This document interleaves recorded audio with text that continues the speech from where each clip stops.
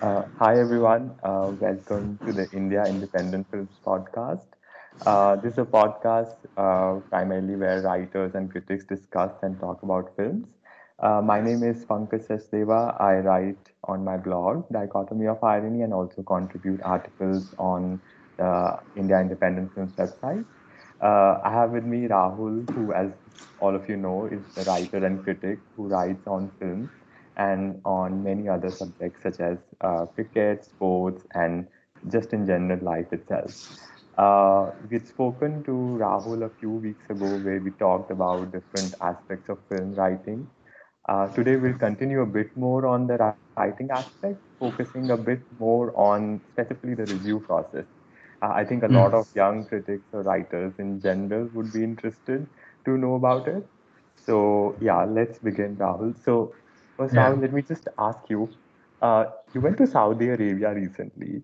How was Yeah. that experience? First, I would just curious to know about that, and how did you find it different from, like let's say an Indian film Hmm. festival or other ones that you have been there? I'm glad you asked that because I've not had a chance to even think about it since I've been back. But yeah, I went to Saudi Arabia for the to Jeddah for the Red Sea International Film Festival. It was the first ever film festival in Saudi Arabia. So as we know, like over the next 10 years, the Saudi Arabian the current government there is trying to sort of open the doors to the rest of the world, culturally, artistically, and so film festival is obviously one of the first steps because on the same weekend there was also the F1 race there, first ever in Saudi Mhm. Arabia in Jeddah itself. So, I wanted to just be there. So I was supposed to go last year. It was supposed to happen in March last year when in 2020 March when the lockdown started. So it got postponed. And when I again got the invite, I jumped at the opportunity because first of all, none of us had been anywhere for a while. And I was like, I never thought I'd attend a film festival abroad again in the near future. So I was very happy to sort of, hopefully be safe and sort of jump at the opportunity. I went there. I knew I was at a particular moment in history. We all were attending this festival, and you could see the country.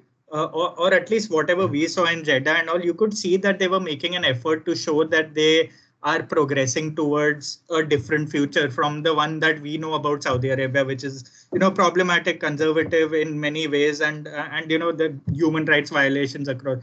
But and you could see that they were putting on a show. So I was a little worried about that in the sense that how much of this is genuine and how much of this is because there were a lot of foreign journalists, a lot of Hollywood people, foreign filmmakers that were invited. And as we know, Saudi Arabia is sort of a cash-rich country like Right. the rest of the Middle East. So it was a very flashy festival. I mean, there's only so much I could do. I thoroughly enjoyed myself because it was a new place. It was held in the middle of a historical district in Jeddah.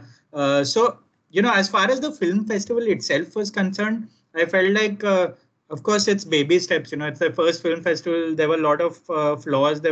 It felt like the film festival was part of something bigger. Like it almost felt like incidental to what was happening because the selection was slightly narrow. Like in that sense, it was basically showing us the best of films that played in other festivals, other big festivals through the year. And that's something a lot of people used to attend the Macau Film Festival for at the end of the year in December, which even I used to go for. That I used to catch up on films I never got to watch at Cannes or Berlin because I've never been there. So even Saudi, even this Red Sea Festival gave me a chance to catch up on a few films and maybe. And I'm not someone to sort of put it on Twitter saying, "Look, I watched this film before everyone else." So I don't like boasting because it's a journalist's job in general to sort of watch films and write about it. But I was very glad to catch films like The Lost Daughter on the big screen because we know it's out on Right. Netflix now and all. But I was happy to be back to the big screen in that sense because in India it's been a stop and start thing. We've always been worried about safety here with the pandemic and all. And in Saudi, it felt a little more open.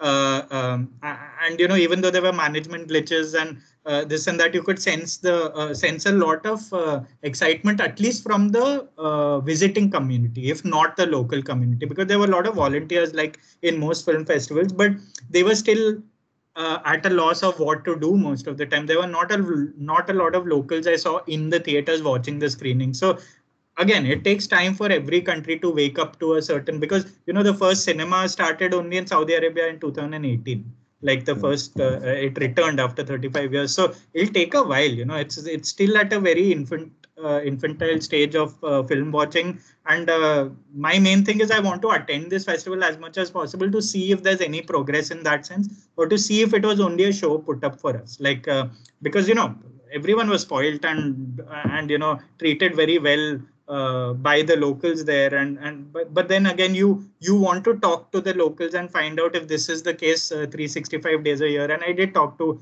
a few locals, like the drivers and some volunteers, and I found a Saudi filmmaker also, and he was not very happy with the scheduling of the local films, because they wanted to showcase Saudi cinema to the rest of the world, to the new wave of Saudi cinema and Middle Eastern cinema. But apparently the slots were not very good. So not a lot of journalists could find those films. They were playing far away in a theater at like night slots. There were no buses back and stuff like that. So, I didn't get to watch a lot of Saudi cinema, but a few colleagues of mine did. I mean, a few Indian journalists I met there did manage to watch a few.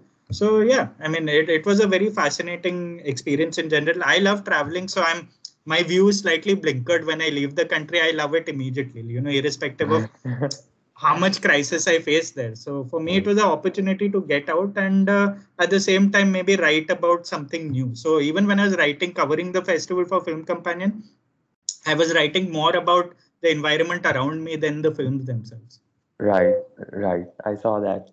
Will you be going to any other festival soon? I doubt it. Now the world is closing down as we speak right now with Omicron out there, and Bombay, Delhi, India. India is going to be banned from most countries all over again. It's same with UK, same with. So yeah, this whole year I expect all the festivals again to go online. In fact, I just got a notification today that Sundance Film Festival, which is in Jan, at the end of Jan every year, was supposed to be a hybrid festival in person and online. Now it's today they changed it purely to online because of because of the situation there too. So I expect all the big festivals to follow suit, Berlin, Cannes, and not like I was ever going to go there because I'm still technically a junior journalist, so I'm not going to get to go there so early in my career. But I'm in no hurry. I like attending these boutique festivals because you actually get to maybe sort of satiate sort of traveling bug in you at the same time, and even the workload is not too heavy then. Got it. Yeah. Let's hope this goes away soon and things get back to normal. Okay. Now let me ask the next question. Yesterday, I think day before yesterday, you put out this video on Instagram where you talked about, the 5 things you talk about in a review, and you mentioned craft, integrity, intent, instinct, and love. And I would like to just know a little bit more on, because I found B and C, like integrity and intent, to be very fascinating. So I would like to just hear a little bit more on integrity. What did you specifically mean by integrity and intent? Just seeing you that because I'm asking also because in your Rashmi Rocket review, you mentioned this exact same line, which was Rashmi Rocket sacrifices artistic integrity at the altar of intent. So just a little bit more on these two. I'm amazed at, first of all, I'm amazed at the connections you make sometimes, because even I don't, it's amazing because you treat this like your reviews, which is, I mean, like your pieces, which I find constantly fascinating. But I'm glad, it's nice you pointed that out. That video, of course, professional obligations. I'm not one to do videos, but I decided to actually make it a little like insightful in that sense, because when I say integrity, see, for people who review Hindi cinema day in and day out, especially like modern Hindi cinema that comes every Friday, there is an integrity problem in most of commercial Hindi cinema. I know a lot of critics who celebrate, commercial storytelling and masala Bollywood and mainstream storytelling, and as they should. But the thing is, it was very different back then as compared to now. It feels like most of, like even Rashmi Rocket, for example, just to give you an example, it knew that it was going to be lauded for the subject it took. It did not make an effort beyond that. Like it felt like a PowerPoint presentation beyond that. Every scene felt like a package. and that was offered to the audience, knowing they will lap it up because you are actually touching upon something that isn't talked about too much in sport and something that isn't covered too much in film. So they were very satisfied doing that itself. So the smugness sort of showed throughout the film. There was a lack of craft, and you cannot sacrifice everything. You have that intent to sort of say something new, to break new ground in terms of narratives. That's not enough. These five things should actually balance and should actually combine at some point. So that lack of integrity I see in every second Hindi film that I'm reviewing. And I know, a lot of us get trolled for not liking Hindi films. 95% of the Hindi films that release through the year, but you can't shoot the messenger, because you see a fundamental dishonesty in a lot of films. They are marketing tools, they are glorified PR exercises, and you feel like a lot of even the social message dramas that people like Ayushmann are so good at, and people like Akshay Kumar have made a business out of. There's a lack of integrity to most of them, and I used to like Ayushmann sort of this template that he's become so famous for. But over the last few films, it's become tired and familiar, and it's become like a token thing that they know that the audiences know them. I don't think they mean any of it. I don't think the filmmakers do research beyond the screenplay they need.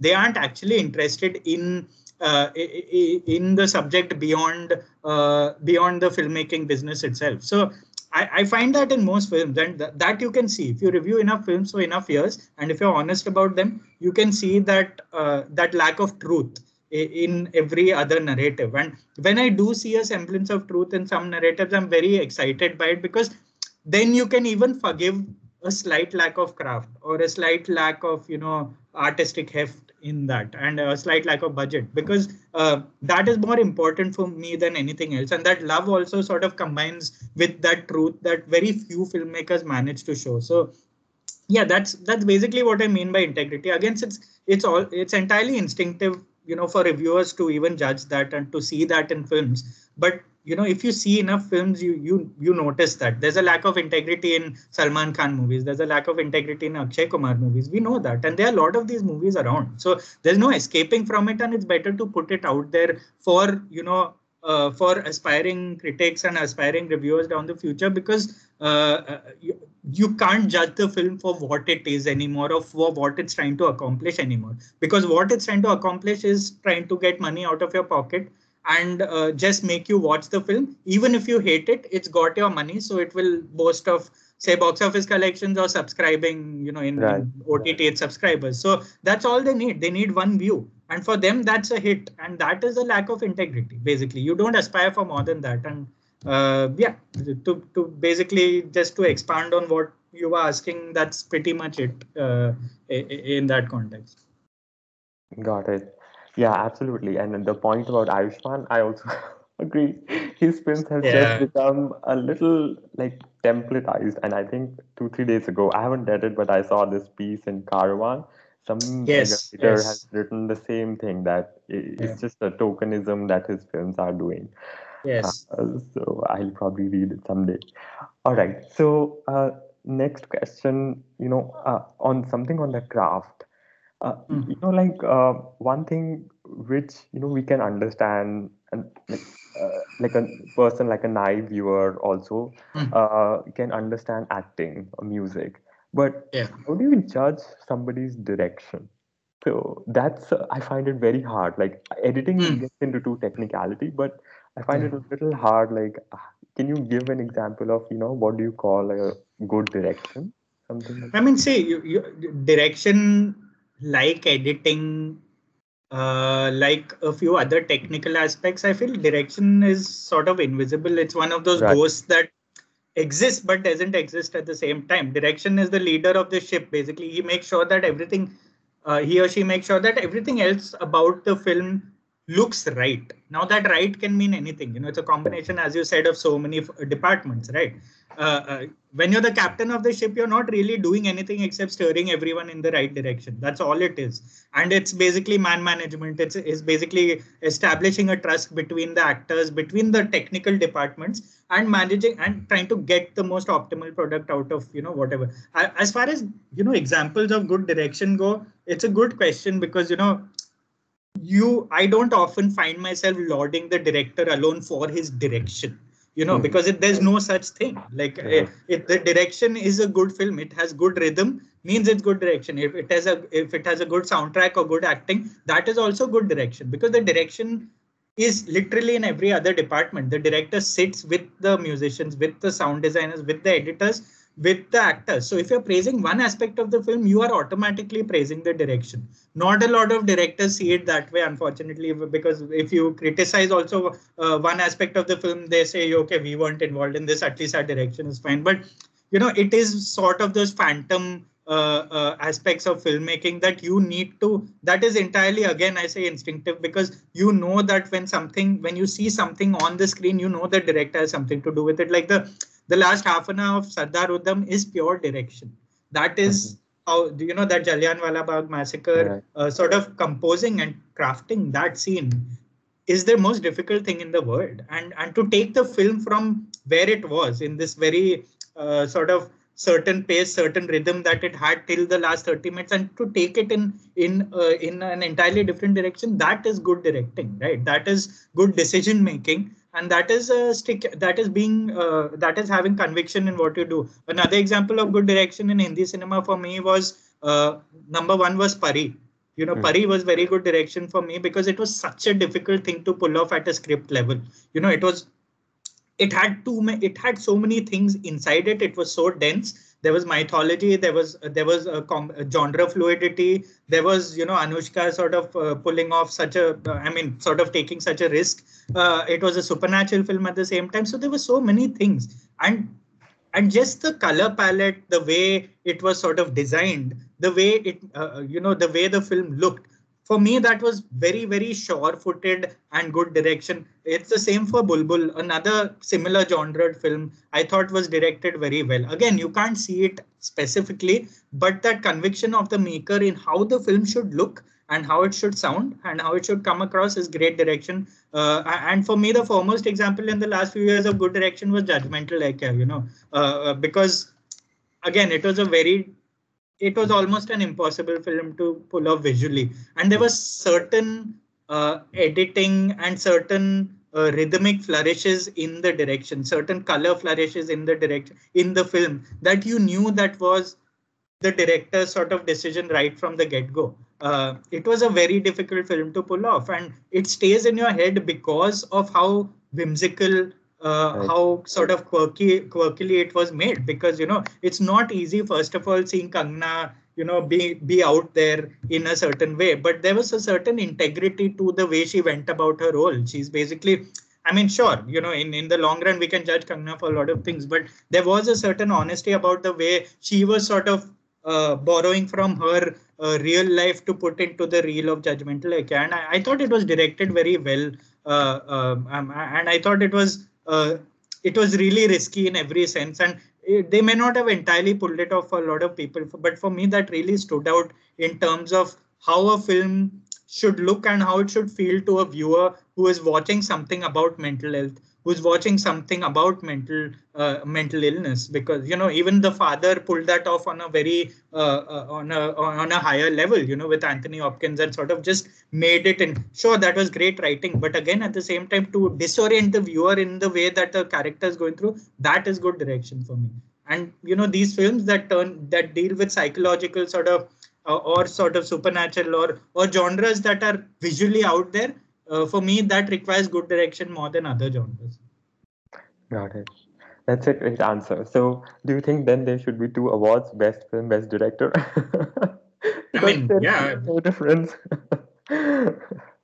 I mean, there's not much of a difference. I think for me, the best film is sort of a token Right. award you give, so that the producers are Happy. Yeah. awarded for their conviction also, Right. which is fair to me. It's Yeah. fine. The best film is technically best director, best everything basically. Yeah. But take a producer also deserves something for sort of putting his or her confidence in a project, and fair enough. Right.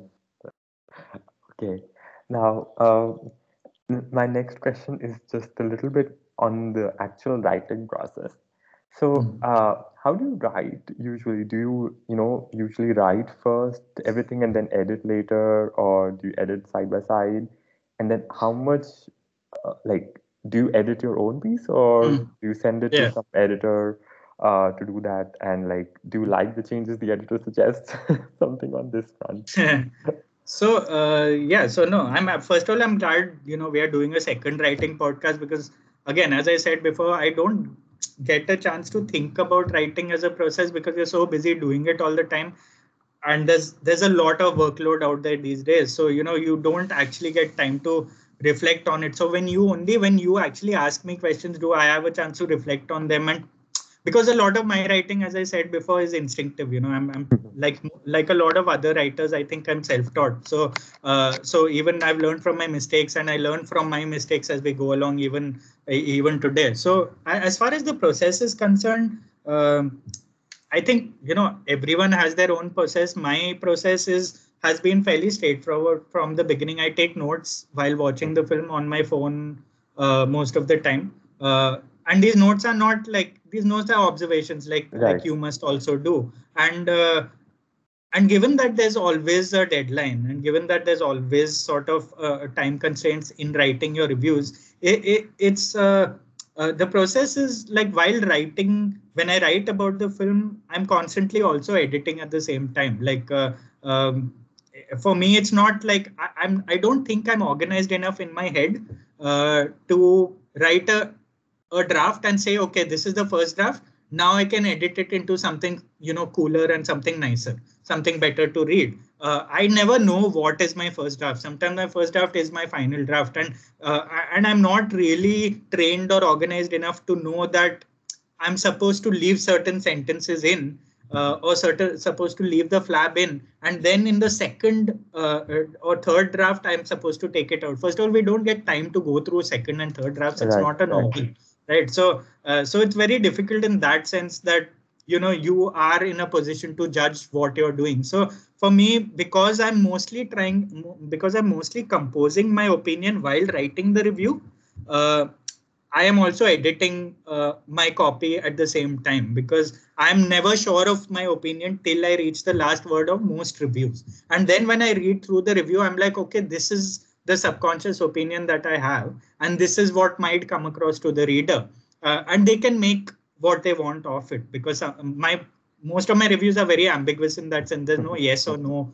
I'm trying to read what the director is trying to do. I'm trying to read my take back from the film, and I'm more than happy to admit most of the time that I'm not sure of my opinion. I'm not entirely sure if this is a good, if I liked or disliked the film. And it's important to do that once in a while. And you edit your opinion as you go along. You can't come out of a film say, okay, I absolutely Right. love the film, and I'm going to give it a glowing review. No, that never happens. If you're doing that, then there's something wrong. You're actually writing the review and making your opinion, and then you're coming to terms. So it's a rule for me that nobody asks me what I thought about a film after watching the film. Only after writing the review, I think I can answer that question in maybe 2 or 3 lines. And as far as editing of these reviews are concerned, over the years, ever since I professionally started writing and being published, I don't think I've been edited. Like, Mhm. I don't know whether I've asked for it or not asked for it. I don't think I have. But right from the beginning, when I started writing reviews for Mumbai Mirror for the newspaper, and then when I went on to Film Companion later,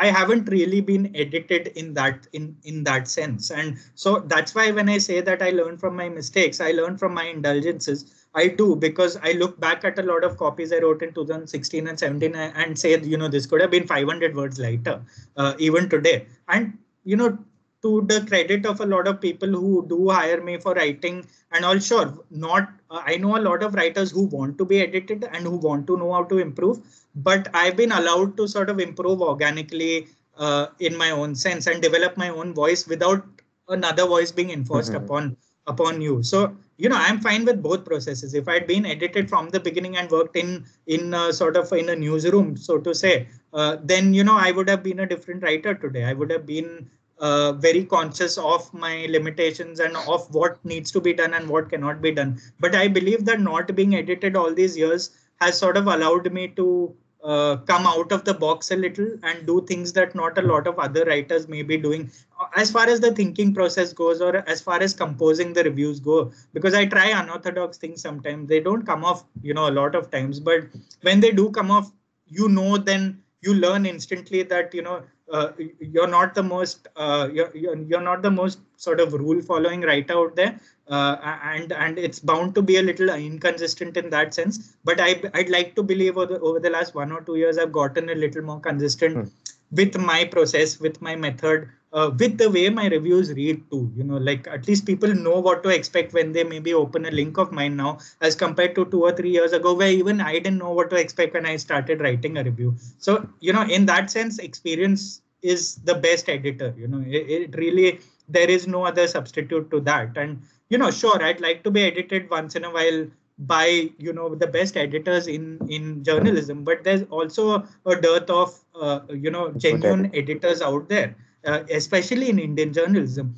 For a lot of editors out there, editing is commissioning pieces. It's not going more than that. So you hire writers for their status, for their sort of pull, or for their popularity. And once their pieces come in, a lot of editors are also too scared to touch them, like saying, I don't want to change the sentence. At the same time, I see a lot of editors also taking the liberty to edit junior writers who are in the first or second year of their careers, which is good, because if you're doing something wrong, you need to be told that. Or if you're doing something that doesn't fit, doesn't sound right, you need to be told that. Of course, I wasn't told that, so it took me a little longer to figure out how to go about a review. But at the same time, I'm very happy that a lot of my writing has been unconstrained, because I can then push the limits. Because reviewing is a very different craft, as opposed to, say, the columns I write on the side, or as opposed to even the pieces, you tend to do every month. And for that, you need to constantly be on the move, learning of your own feelings towards your craft. And I think that lack of editing has allowed me to develop that. Though I would not propagate that for all writers. Everyone, again, has their own ways of going about it. I know other reviewers like Tanul Thakur and Uday Bhatia and all the others who are contemporaries of mine who swear by editing, and I absolutely get where they're coming from, and I would have loved to be in their position at some point. But it is what it is, and you learn as you go along, basically. Right. So, like, in terms of the vocabulary, would you suggest anything? I know a lot of people say one shouldn't write difficult words, but I think, that's the whole craft of writing. You should write whatever word you feel thinks best. So, do you use anything, besides Google, or how did you get better at it? Does it come naturally? Something on that side? So, as far as vocabulary concerned, I'm glad I can answer this question, because a lot of people have accused me over the years of using big sentences, big words, complex feelings, complex, whatever meanings. But as far as vocabulary is concerned, it's interesting, because I don't believe in the adage that you should not use complicated words. That's not true. Then why are you writing? Then what is the difference between speaking and writing exactly? See, literature is called literature for a reason. I'm not saying the difference what these people might mean most of the time is don't use big words for the sake of it. Right. That's the difference. Use big words where they are supposed to be used, where they are supposed to challenge the reader into going past the surface and sort of actually thinking about the sentence you've written.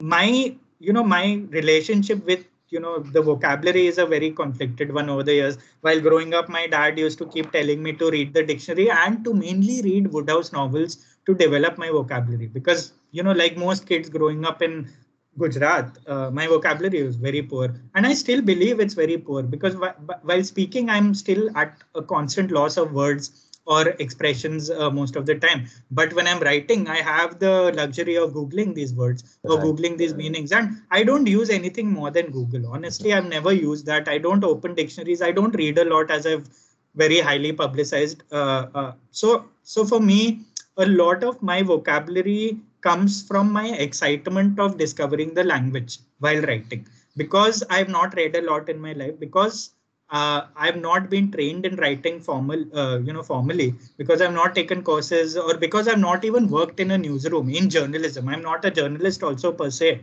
A lot of my vocabulary, or the sentences, or the sort of the trademarks that I tend to have that you pointed out last time, which, I was very taken by because I didn't know I was doing that. A lot of that comes from my very natural excitement of discovering the language, because I feel like a kid in a candy shop when I'm trying to express a little profound meaning to the reader, or to the to someone who's watched the film.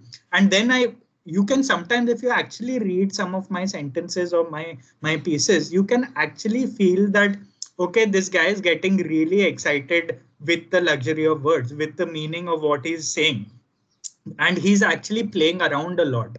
And that playing around comes, as I said, from that lack of formal knowledge about writing and about vocabulary. And when I'm writing my columns especially, I tend to really go deep into psychology, go deep into a lot of other things I wouldn't expect, like a lot of abstract feelings I try to express with a lot of flowery sort of language. And that is me just, experimenting with the language. That is me just being very happy about the fact that I can write something and people can read it and derive their own meaning from it. And most of the time, sometimes I'd be honest, I don't know sometimes some of the sentences what I mean, but I have readers say that they've figured out what I mean. And that's a great thing, because and that's like reviewers also telling directors when they're reviewing films what they mean from a particular scene, right?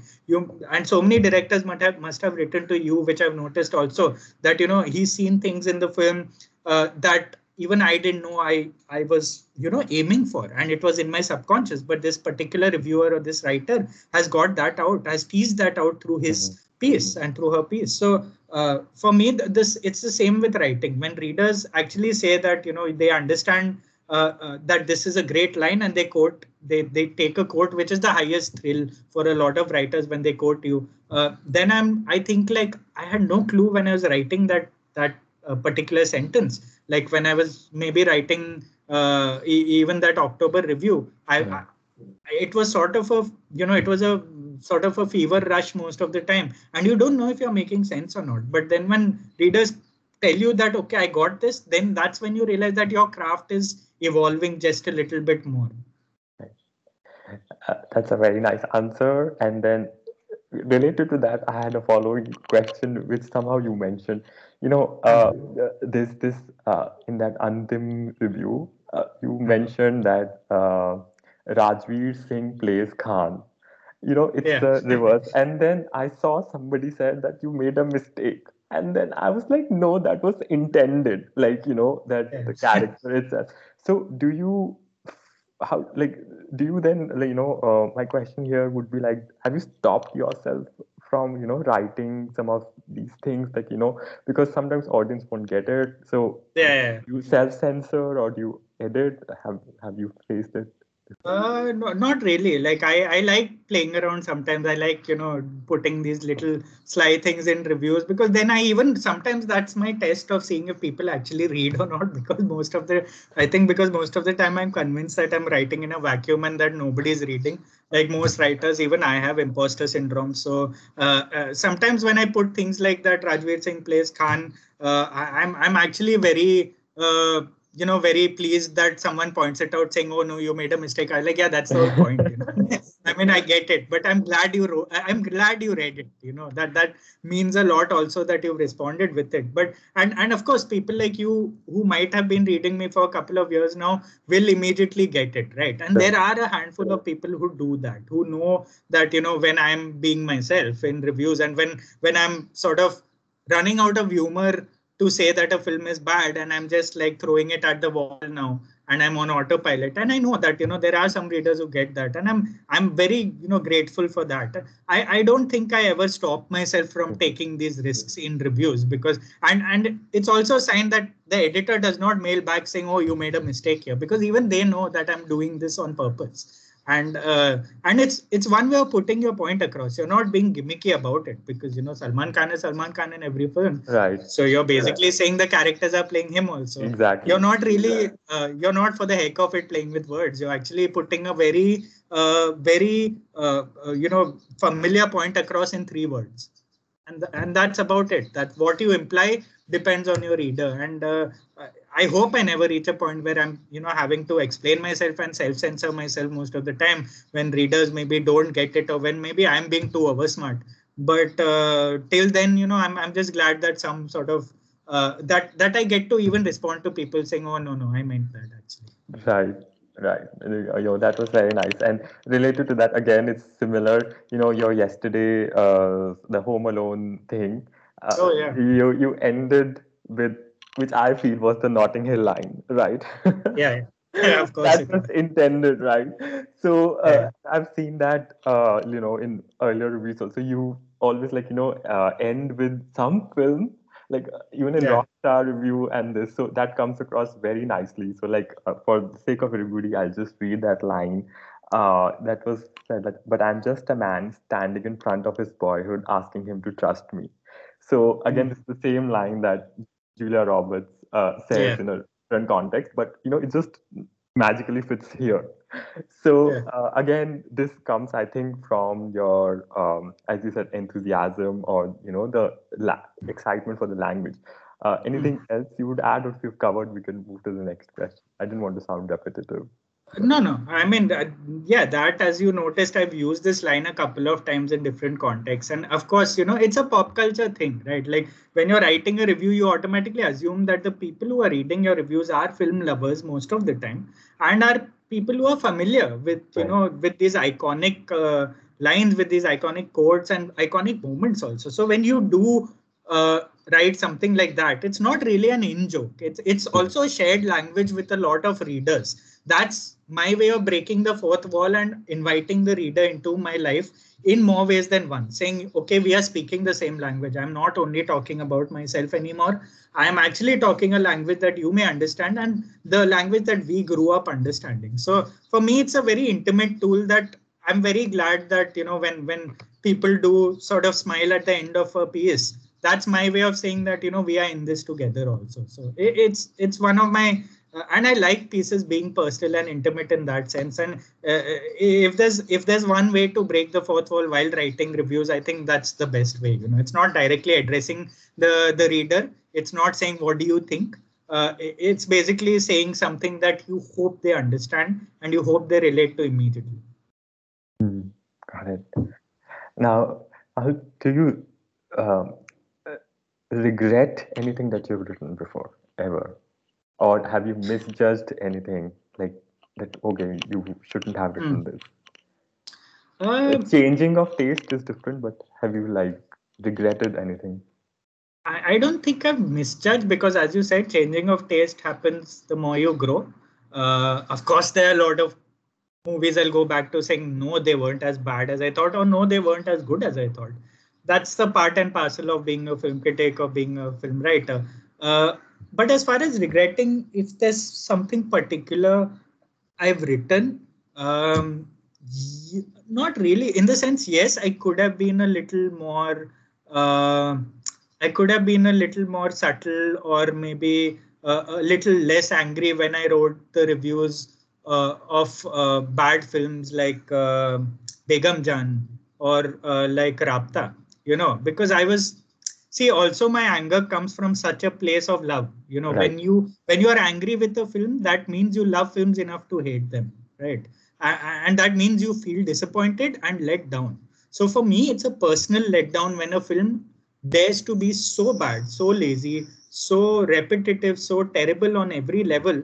A lot of my anger tends to come out in words, in jokes, in sometimes it goes below the belt. And that used to happen, I think, in my first few years as a critic, like 2015, 16, 17, it used to happen quite a bit. Sure, readers used to enjoy doing that, but then reading that. But I used to also feel that, okay, the reason they enjoy reading that is also because we all get personal with things we don't like in our head, Mhm. but you're supposed to filter that across as a writer when you put it across. So I've learned to criticize films in a different way over the last few years. I feel like I've grown with my way of panning a film. For example, Mhm. I don't pan a film the same way I used to in 2017.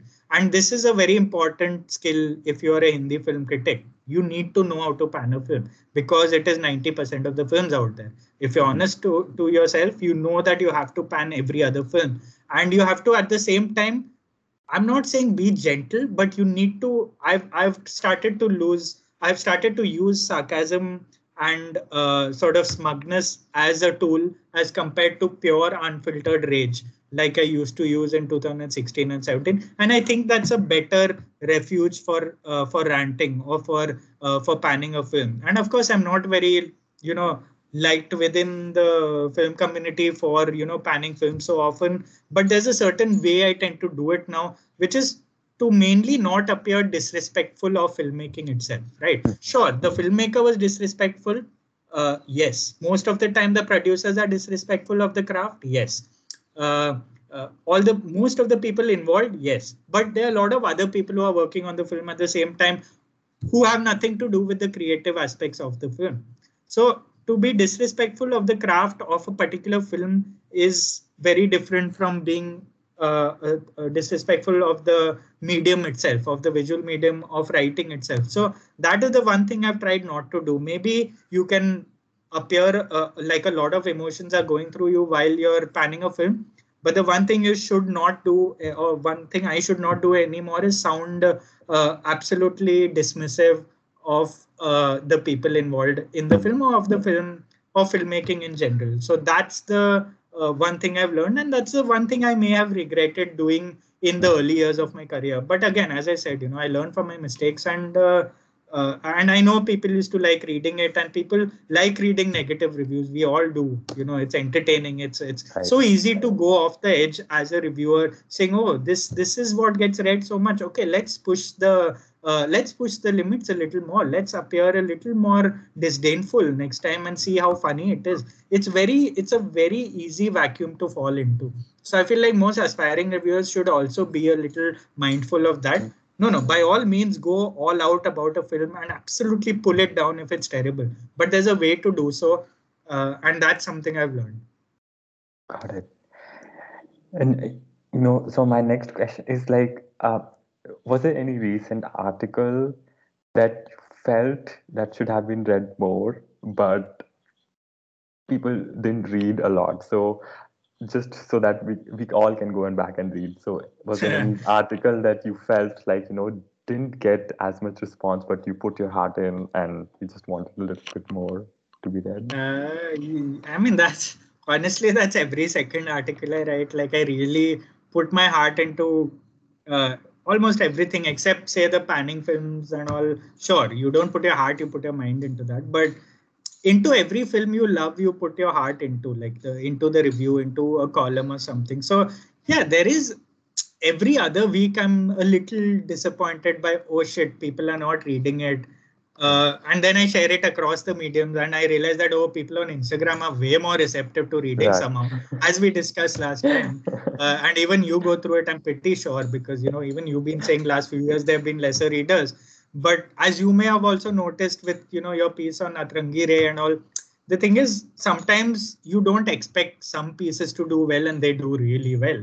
That's also because of the discourse at a particular point in time. It has nothing to do with your writing skills. Right. It has nothing to do with your insights. You were just at the right place at the right time, putting out the piece at that particular juncture in discourse. And that's how some pieces just catch fire, right? Like that's how it is. Like, I'm fairly sort of a little underwhelmed by how that Home Alone piece you just mentioned, sort of nobody really picked it up on Twitter, or nobody maybe read it enough, nobody responded enough. Of course, it was too personal, but then most of my columns are. So the people who read the columns know what to expect. So even in that context, I was a little sort of maybe not too satisfied with the response. Even on Facebook, very handful of people maybe may have liked or commented on it, but that doesn't mean people are not reading. Maybe sometimes people don't know how to react to a piece like that. They don't know what to write in response or to how to feel in response, because as I said, not a lot of Indian readers are used to people throwing their personal life or throwing their feelings onto a piece like that. It's a very acquired skill set of writing or of feeling, of putting. So I've made peace with the fact that a lot of people may not relate to that. But of course, again, another piece I think of is, I think my first piece from Jeddah, from the Red Sea Film Festival, where I wrote about the opening film, which was a musical. I sort of, put it in context of Saudi Arabia itself and my trip there. Of course, because it was a piece about from a film festival, not a lot of people care, because essentially a reviewer is writing about films the audience hasn't watched, so why should they read them? But I was trying to make a larger sort of point there, and maybe write an essay about it. And that's my thing, that's my weakness. Most of the point I end up writing essays about the most mundane sort of routine pieces. And I was a little, sort of, obviously people didn't read that enough. And sometimes you do put that in, like a lot of I've been writing, at least in the last 2 months, I've written 3 reviews about the mountain climbing documentaries that have come out on Netflix and, other platforms. And there have been 3 reviews, I think 2 mountain climbing and 1 sort of documentary about the Thai cave diving rescue. Which again, not a lot of people responded to, again, because the documentaries were very niche. What you're writing about sometimes is so niche that you can't help but to put your heart into it because it means so much to you. But then again, not a lot of readers, eventually end up reading. So yeah, honestly, every 2 weeks you ask me this question, I'll give you new pieces to put out. Even you will, I'm sure you will put half your pieces out from last year for this question. Right. No, yes, but I did read all of the pieces, but I was that Saudi Arabia one, yes, I remember, where you mentioned how it was the opposite in India, like they're going down and exactly. sorry, they're going up and we are going and down. we are going down. Yeah, I remember that line, and that's how some point sticks. How you remember a piece by some lines. That's so. Okay. All right. Now, the next question I have taken from your conversation with Bharadwaj Rangan, which was like, I think 2015, 16, which I still read every 2-3 months. That's such a great interview. This is something related to, have you in the past felt like you're becoming predictable and you're repeating your thoughts and review structure? So how do you avoid that? Something on this side. Yeah. See, the thing is, with your thoughts, yes, you feel like you're getting predictable, because not because it's your fault, because the films are only giving you so many ways to say that something is mediocre or something is not working. Like, there are such flimsy films and web shows out there. You do not know how to appear insightful without criticizing the film, like, while criticizing the film, because the film itself is so flimsy, is so superficial, that you don't know how to put your thoughts across. So that's why I keep experimenting with my structure of reviews. I keep experimenting with my jokes. Like, I'll write about what I was feeling in the theater, like for that Satyamev Jayate 2. I wrote about my sort of what I was going through in the theater while watching the film. So yes, you tend to experiment. These films that are so sort of unidimensional give you a way to sort of maybe express your views in a different way, and you have to constantly be reinventing your craft in that sense, because you cannot appear to be just writing 300-400 reviews like a lot of newspaper critics tend to do, and just say that, okay, this film was rubbish, this performance was like that, and just leave it be. You are supposed to give your readers something to take back from with every review, whether it's a joke, whether it's like whether it's a quote, whether it's one observation, whether it is your disdain towards the film also. You're supposed to give the reviewer something to remember every piece by, your readers something to remember every piece by. And that is a philosophy I go into with, while writing every review. For example, I'm reviewing a web show this week, which should release tomorrow. And without naming it, I'd say that I don't know what to write about. Like, it's just so superficial. It's just so average and mediocre. And it's just so tackily made. And these words that I use with you right now, I can't just put in the review and say, okay, this is what it is, right? You have to do more than that. You have to catch on to something in the series that is going to help you make a larger point about web shows in Hindi cinema or in Indian film in general. So like sometimes you feel like you're getting repetitive, and the moment you do, you need to find new ways to say the same thing again and again, because that for me is the art of reviewing. The art of reviewing is not is not expressing your love for films you love and expressing your disdain for films you hate. It's actually finding ways to say the same thing over and over again in ways that may even convince the viewer that you are actually not repeating yourself. You're not actually saying the same thing. And for me, that's been a constant challenge, as I'm sure it has been for, reviewers like Baddy and, senior reviewers who've been doing it for so long. I think we face that on a Friday to Friday basis. And I think I'd like to say me more than most, because I review more than most people. I do web shows and Hindi cinema. So yes, I do feel at times that I'm repeating my words, repeating my phrases, and I know my readers will pick that out. So before you appear too lazy, I try to sort of change that. Got it. And then, is there a difference in the way you watch films at theater and at home? Yes, there is a difference. Don't let people who say otherwise fool you. But of course, in the theater you have only one chance, right? Right. And one you can't Stop. scroll through the film and stop and take observations like you want to. So of course, in the theaters, I have noticed that I review differently also when I watch a film in a theater. My reviews read differently. Then it's more stream of consciousness. It's less observational in that sense. It's more sort of flowing in that sense. But sometimes when you have too much time on your hands and when you have so much opportunity to go through a film on an OTT platform, that's when you tend to over intellectualize or over analyze things. And that sometimes shows in my reviews, like where I'm struggling to sort of appear insightful because I've got 4 days or 3 days to write the review. I watched it on Monday. I've gone through it 10 times since then, and I've gone through individual scenes. So sometimes that review turns into a longer piece. And with those longer pieces, I realized that yes, the way of reviewing has totally changed. My reviews from theatricals will tend to be shorter, or will tend to be a little more on point. From OTT, yes, some reviews are more insightful, but at the same time, others are more wavered, are more sort of beating around the bush and trying to basically touch upon everything you noticed in the film. And that's something reviewers cannot do. Like,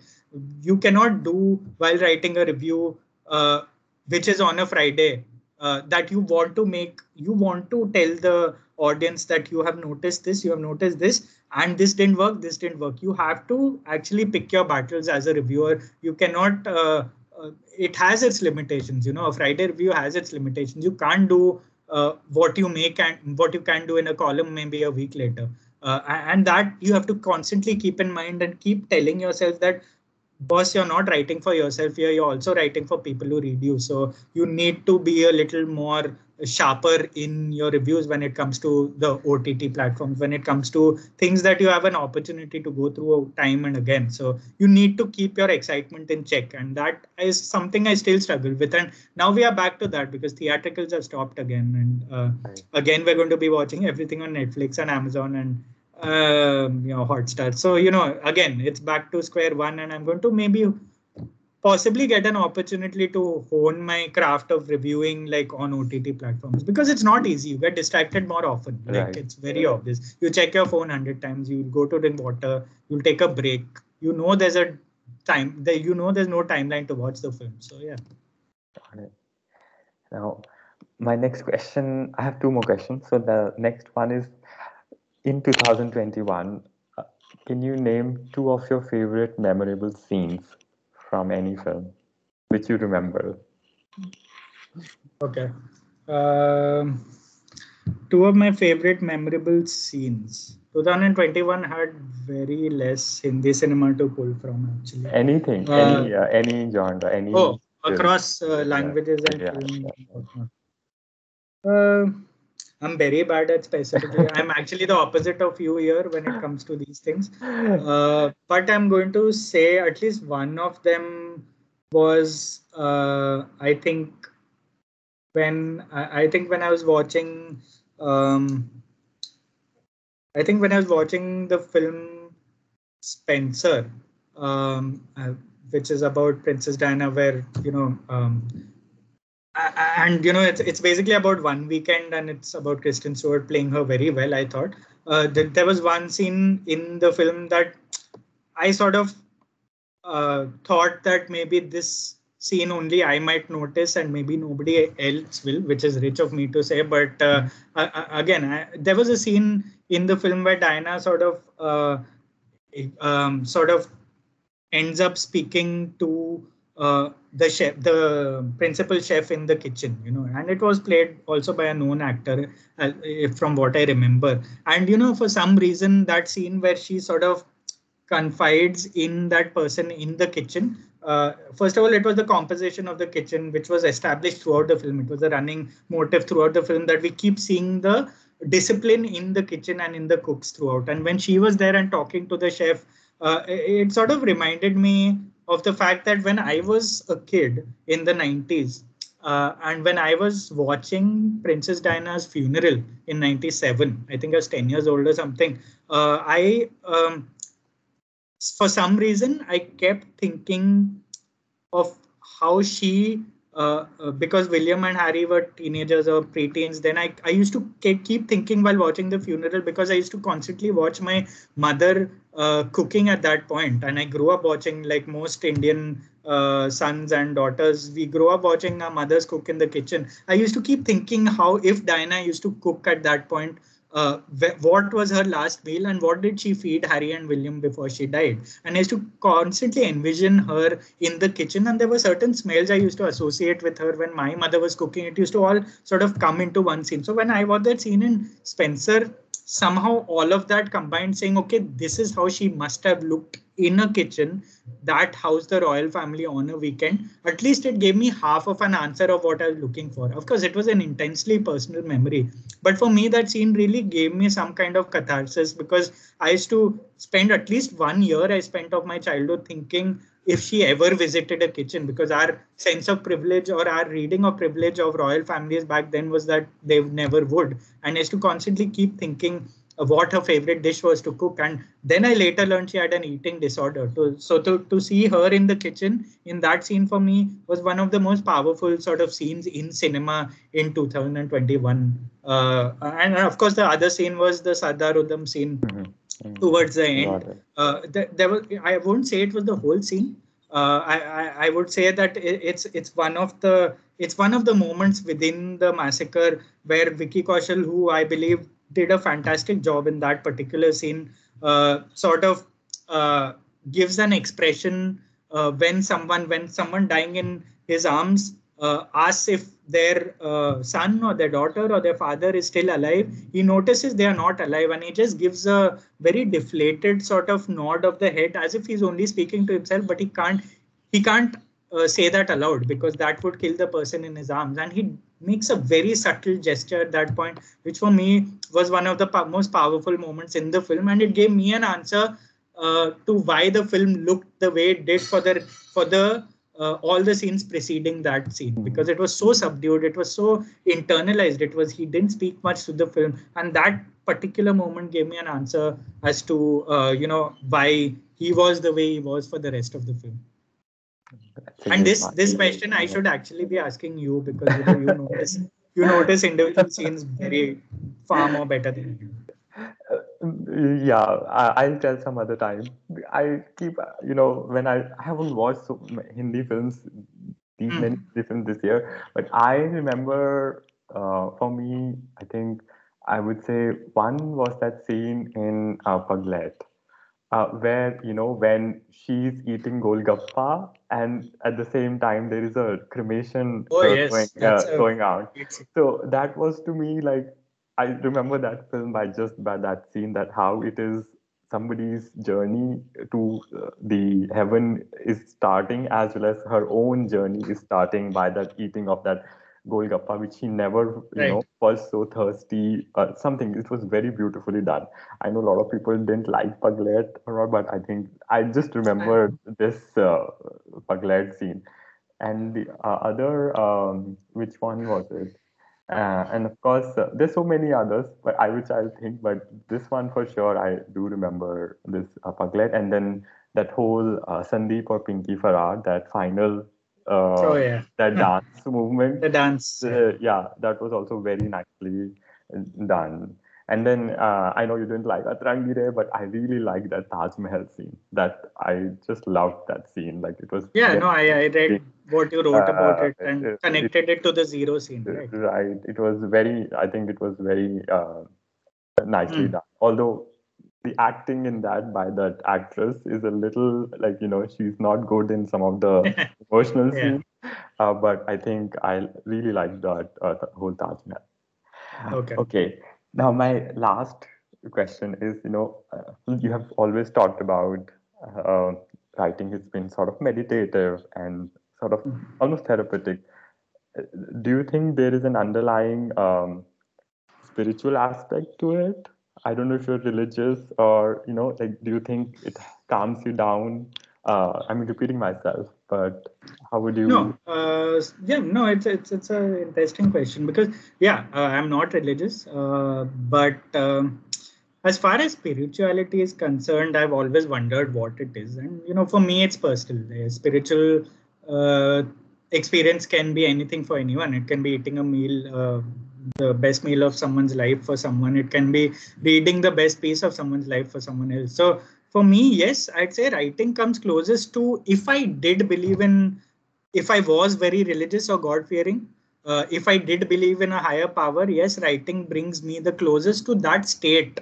That, as I said, meditative is what we like to use, but it could be considered as spiritual too because I do.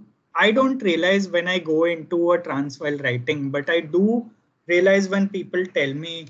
For example, someone who watched me writing recently realized that you did told me later that you did not surface for 2 hours. It felt like you had stopped moving and stopped breathing. When I got into and I remember why they said that because I'd gotten into a very in a big fix in a column I was writing into a big fix. I was going round and round. So I was trying to it felt like a mathematical problem to me and I was trying to find my way out of it, and I was like there has to be a way out of it, and because of that I think I went into a state where I lost sense of time, of the environment around me, of the people around me, of the smells, the noises. So I guess that is what people must mean, right? When they say that something is a spiritual experience for them.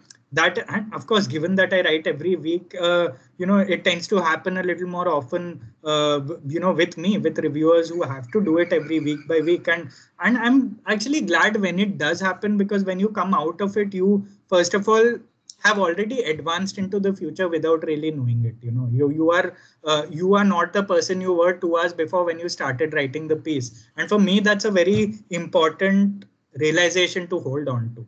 And for me that is like me when I finish a piece, it's like me saying I'm saying goodbye to the person I was 2 or 3 hours ago when I started the piece, or 7 hours ago when I started the piece. And and that's something I often reflect on when say a piece is published, saying, oh, I had such a tough time writing the piece, but I am wiser for that and I am better for that, and I'm stronger for that. So I guess yeah, that makes me sound spiritual, and that will I think for a lot of writers who are heavily into their craft day in and day out, I think that will come across as say religious in a very non-literal sense, I feel. Mhm. Got it. Okay. All right, Rahul. I have asked all the questions today, so it was very nice talking to you, and I hope we will continue to have more of these writing-related podcasts in the future. So thank you again, and thanks everybody for listening. Yeah, same here. And I hope to ask some questions myself next time because I do have a lot of questions. So please do allow me next time. We'll do it in part three for sure. And I'm glad we have these discussions. And thanks for having me again. All right, everyone. Happy New Year once again.